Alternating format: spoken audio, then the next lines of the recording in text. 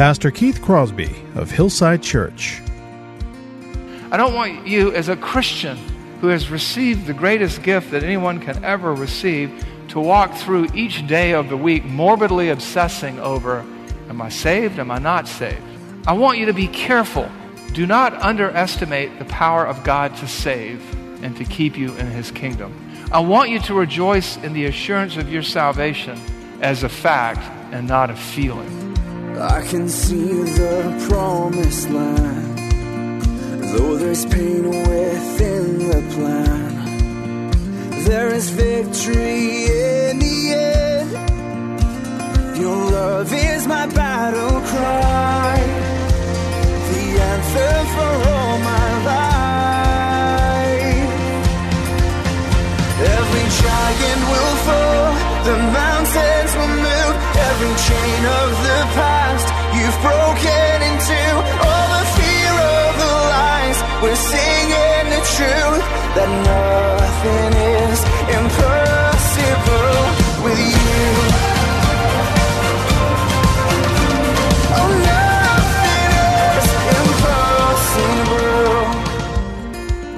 Hello and welcome to today's edition of Grace to Live with Pastor Keith Crosby, lead pastor of Hillside Church in San Jose, California. We are delighted that you've chosen to spend time with us here on the broadcast today, studying God's Word. We would encourage you to follow along with us in your Bibles if you can. On today's broadcast, we'll be continuing with our Decoding Jesus teaching series. So if you have your Bibles, please turn with us again to the Gospel of John, chapter 3. Now here's Pastor Keith with today's study. Turn your Bibles to John chapter 3. John chapter 3, we're continuing our series on the Gospel of John. And really what we're going to do today is camp on one verse. I know I've been covering big swaths of Scripture as we've done this survey of John's Gospel, but today we're basically going to be in John 3:36. And what this is we've had this little mini-series within this series, Decoding Jesus, and we've spent last couple of weeks on the message of Jesus, parts 1 and 2. This is the message of Jesus, part 3, and after this we go back to what we've been doing, but this is a really critical verse, because this verse, let me just read it for you, John 3:36. Whoever believes in the Son has life. Whoever does not obey the Son shall not see life, but the wrath of God remains on him. This is the message of Jesus in a sentence. This is the last verse in chapter 3, and it perfectly summarizes chapter 3. And I just want to walk you through some of the key elements of chapter 3 so you'll know how we got here. In John 3:3, we read, Jesus answered him, Truly, truly, I say to you, unless one is born again, he cannot see the kingdom of God. In verse 6, that which is born of flesh is flesh, and that which is born of spirit is spirit. Do not marvel that I say to you, you must be born again.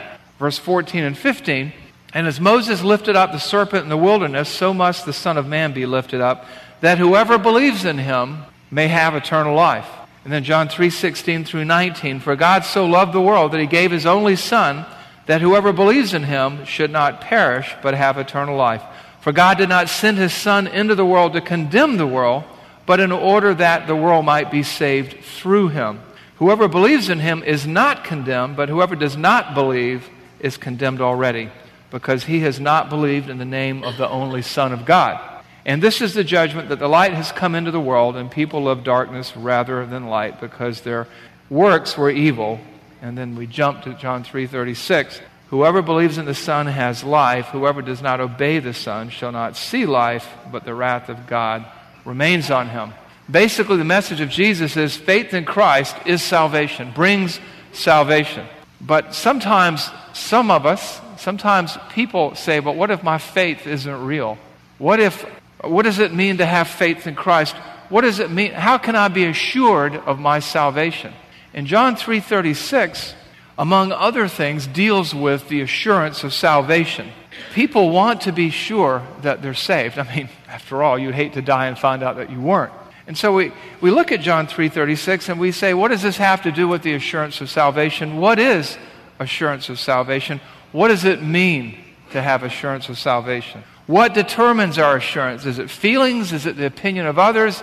Is there a perfect prescription or some standard or some recipe? And I have to tell you that when I was a young father, and I'm an old father, but when I was a younger father, and I had my little bambinas, I was very much wanting to be assured of their salvation. As parents, we want to spend eternity with our children, and this was a big deal for me. There's this huge desire to know that your child knows the Lord, and there's a certain degree of anxiety or fear sometimes, and even in adults when it comes to their assurance of salvation. And in John 3, particularly in verse 336, you have the punctuation mark. It's an exclamation mark that really ends John 3, and it is the message of Jesus and the gospel. And with this verse, I want to encourage you today that you can know that you have assurance of salvation. I want to engage you into thinking about where you stand with the Lord, particularly since it's Communion Sunday. And John 3:36 is that verse which really helps us to clarify all this in a single sentence. Now, it's a verse, too, that scares people sometimes, or people shy away from it because it says, the one who puts faith in Christ has life eternal, but the one who doesn't obey will not see life, but the wrath of God remains on him, right? I mean, that's a scary thought. But it's a summary of the entire chapter. And you know what? You probably noticed that we did a big jump. We jumped over this whole discussion between John the Baptist and one of his disciples about Jesus and this. But it really summarizes everything John the Baptist had to say as well. And what I'd like to do today is to talk to you about your assurance of salvation so that you can understand what assurance is, because the idea of assurance today is so confused. And so from John 3:36, I want us to understand 4 realities about the message of Jesus that relates to the assurance of salvation so that you can encourage and engage yourself and others in understanding this. Because today, it's so often in the last 50 or 75 years, the church, somewhat evangelized by the culture, has begun to redefine terms like Christian liberty is doing anything I want to whenever I want to. That's not Christian liberty. Christian liberty is freedom from sin, freedom from the besetting power of sin. And assurance of salvation isn't a feeling that you have. It's a fact. We think of it, I feel saved. I could feel like a blonde, but that wouldn't make it so.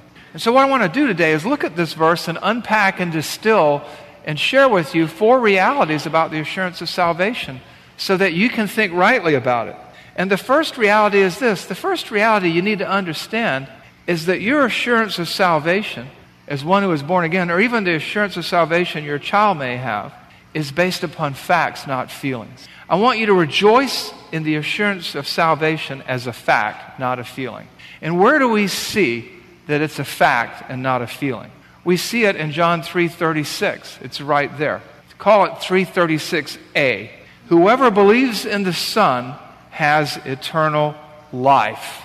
That's a statement of fact. And the word there for believe is the word comes from the Greek verb pisteuo, which means to exercise or have faith.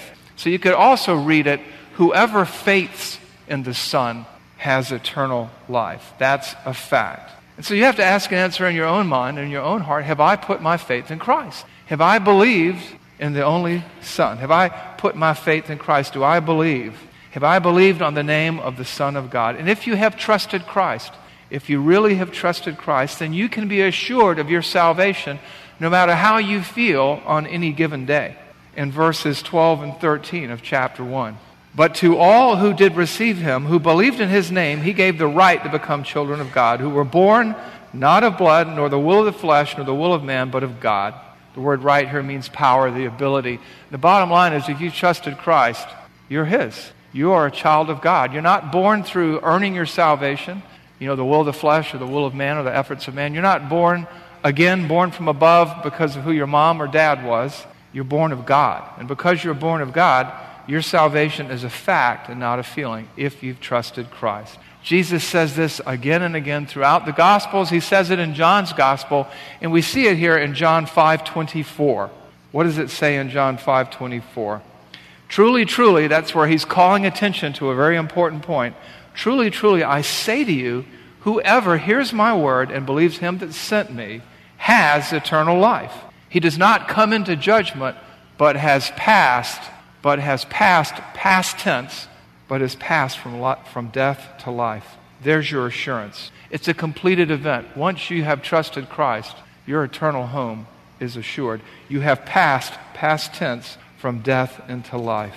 Assurance is a reality, is a fact for anyone who has trusted Christ for their eternal life. Whoever believes in the Son has eternal life. Now some people go, but wait a minute, I just don't feel it. And I don't want you to misunderstand anything. It doesn't mean you're not going to have good days and bad days. It doesn't mean that you're not going to have days where you're like, I sure am glad I'm a Christian. Or days where you say, man, how could I think and act that way and be a Christian? I wonder if I'm saved. There's not going to be times where you don't go wobbly. Those days are going to come. In fact, we see it in the Bible. You may remember the story of the man, the historical account, the account of the man whose son was demon-possessed. And the boy would throw himself into the fire and grit his teeth and everything. And the demon would do that whenever anyone tried to help the boy. And he brings his son to Jesus, and he puts his faith in Christ. And Christ is about to exorcise the demon. And actually, that's not right. Exorcism sounds like something that takes a lot of effort. Jesus was the Lord of creation. When he says out, they go out. There is no ritual. It's just a command from the God of the universe. But Jesus is about to remove the demon. And Jesus looks at the Father and goes, do you believe? And it says this in Mark 9:24. I want you to look at this. Immediately the father of the child cried out and said, I believe, help my unbelief. You see, it's not the quality of your faith. It's not the quantity of your faith that saves you or assures your salvation. It's the object of the faith. It's who you put your faith in. It's who you trust for your salvation. When you see little children come to Christ at young ages, they're not expert theologians at that moment. They're not talking about all the complex theological terms and things like that, and they're not worrying about whether now am I a pre-tribulation or... They're not thinking that way. But they have put their faith in the Son of God. And they're having done so, the fact is their salvation is assured. They are eternally secure. And that's what's going on here. You may feel wobbly. You may have good days and bad days, but your assurance doesn't depend upon your feelings. It depends upon God. It doesn't depend upon your bulletproof confidence in God or your sinless perfection or how well you perform each and every moment of every single day.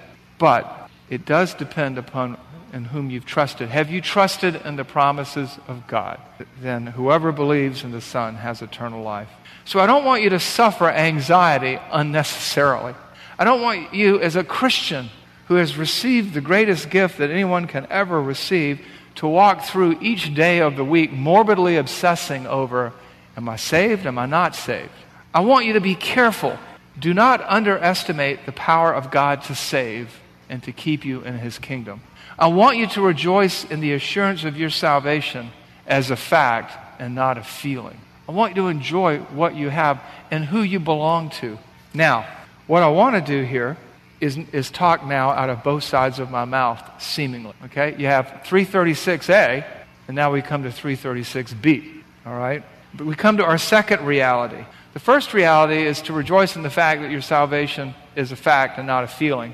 At the same time, I want you to understand that some people are naive about salvation or the assurance of salvation. That's our second reality. And a lot of times this has to do with the deficiency in terms of understanding the gospel. And sometimes we hear people engage in God talk. They believe in God, and we say, okay, they're Christians, they're believers. Sometimes I hesitate to use the word or ask the question, well, is this person a believer? So-and-so's in the hospital, were they a believer? Well, yeah, they believe in God. No, that's not what I mean. Are they a born-again Christian? A believer is a born-again Christian, but sometimes when we speak the Christianese, sometimes when we use Christian terminology, we open ourselves up. And then there are some people who just want to wish their loved one into the kingdom of heaven. But what we see here in John 3:36 is something we don't want to be naive about.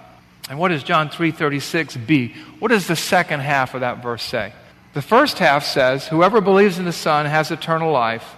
And the second half says, there's like an invisible but there, but whoever does not obey the Son shall not see life. Whoever does not obey the Son shall not see life, but the wrath of God remains on him. Now, why is that there? It's there to remind us of the fact that anybody can claim to be anything. And sometimes we can deceive ourselves into believing we're something that we're not. And so it's a word of caution. It's a word of care. And it's there because God loves us and He wants us to be clear on things. Now let me tell you what this verse is not talking about, the second half. Because people see that, okay, whoever has faith in the Son has eternal life. Whoever does not obey the Son will not see life. It's not talking about works salvation. It's not talking about being good enough to get into heaven.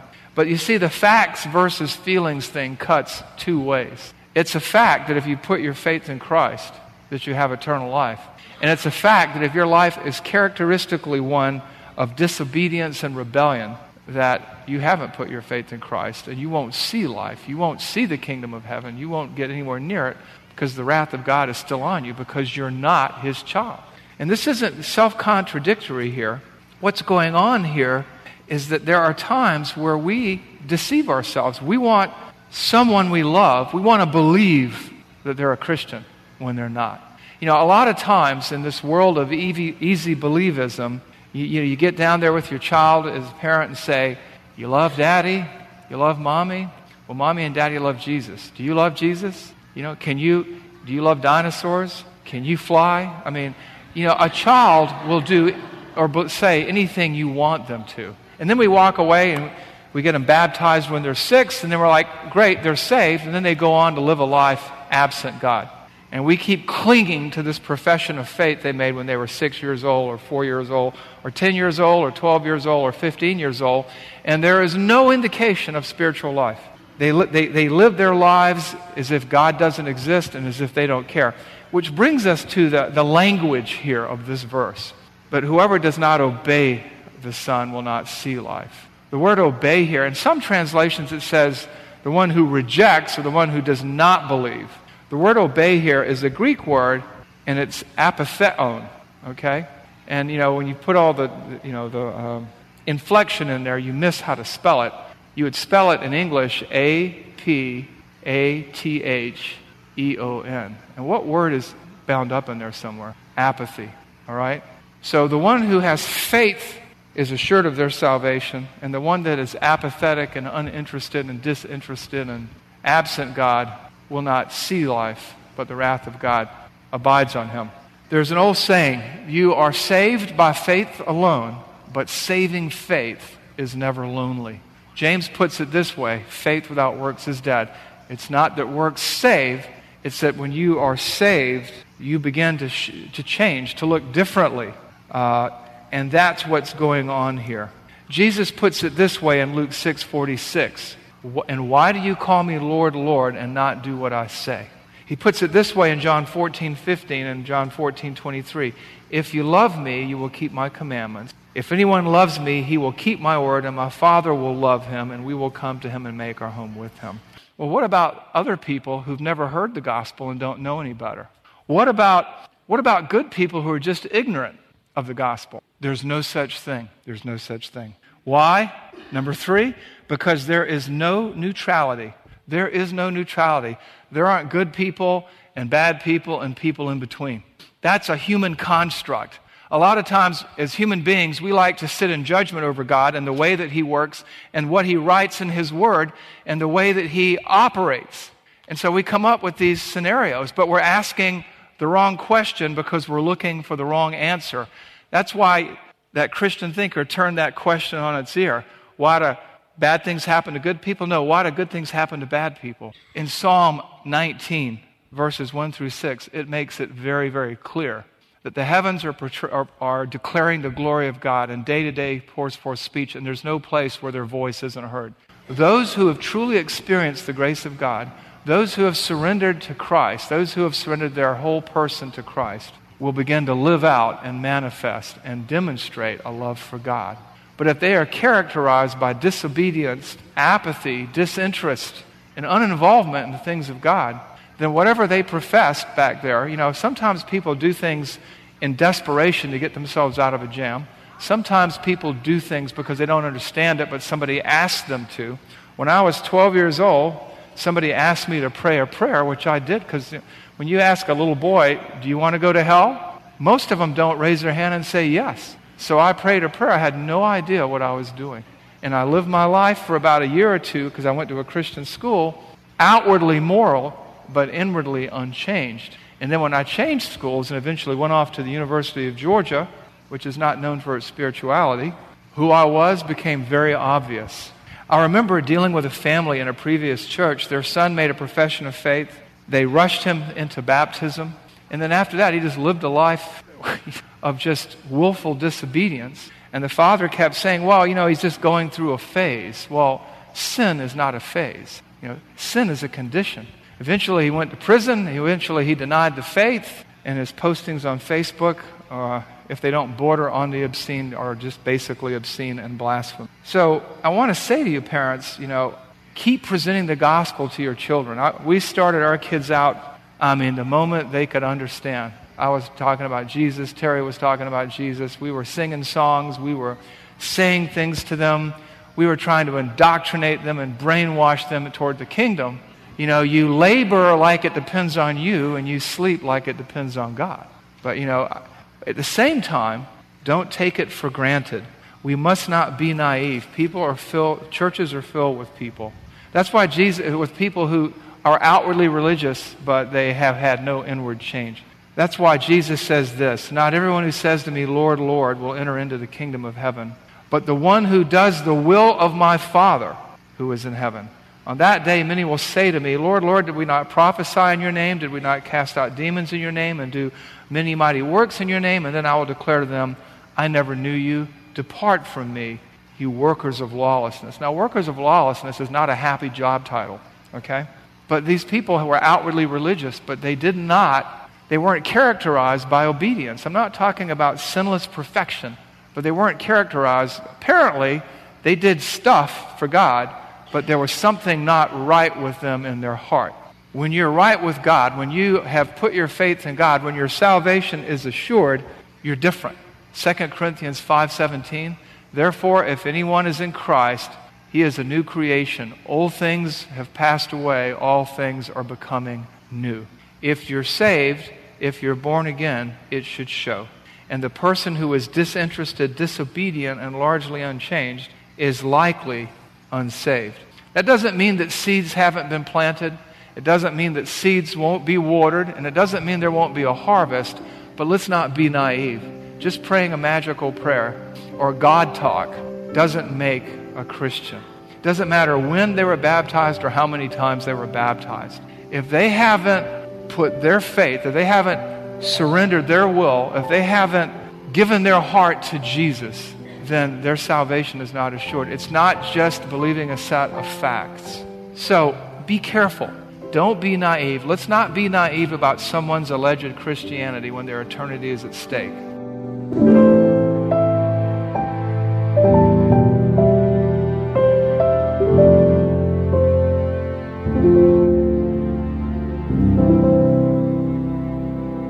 Pastor Keith Crosby on this special edition of the Grace to Live radio broadcast. Hello, everyone, and thank you for listening today. In the uncertainty of the COVID-19 crisis, many people within the Hillside Church community and all over Santa Clara County are in the middle of financial hardship, and we need to pray for them. And we would ask you to pray for us as well. We want to thank you for listening and supporting this ministry. But it is a listener-supported ministry, and as much as we covet your prayers, we also ask you to consider a financial contribution to the ongoing work of this radio broadcast. Grace to Live Radio provides encouragement to so many people in the outside world who can't make it to church, and you can be part of that ministry by supporting us financially as you support us prayerfully. This is Keith Crosby, and I want to thank you for your prayers and your encouragement. If you have questions about today's show, or if you'd like to hear more messages from Pastor Keith, then I would encourage you to visit our website, hillsidechurch.org. There you can listen to past sermons and other content from Pastor Keith just by clicking the Sermon Archive tab. And you can also find links to Pastor Keith's blog, as well as the Out of My Mind podcast. The website is also a great place to connect with us here at Hillside. You can find information on our service times, ministry opportunities, and of course you can browse our calendar of upcoming events. Again, all this and much, much more can be found by visiting our website, hillsidechurch.org. Well, we hope that you'll join us again next time on Grace to Live. But until then, I'm your host, Kevin Reeves, and on behalf of Pastor Keith and everyone here at Hillside Church, it is our prayer that the Lord will richly bless you, and thanks for listening. Nothing is impossible. Every giant will fall.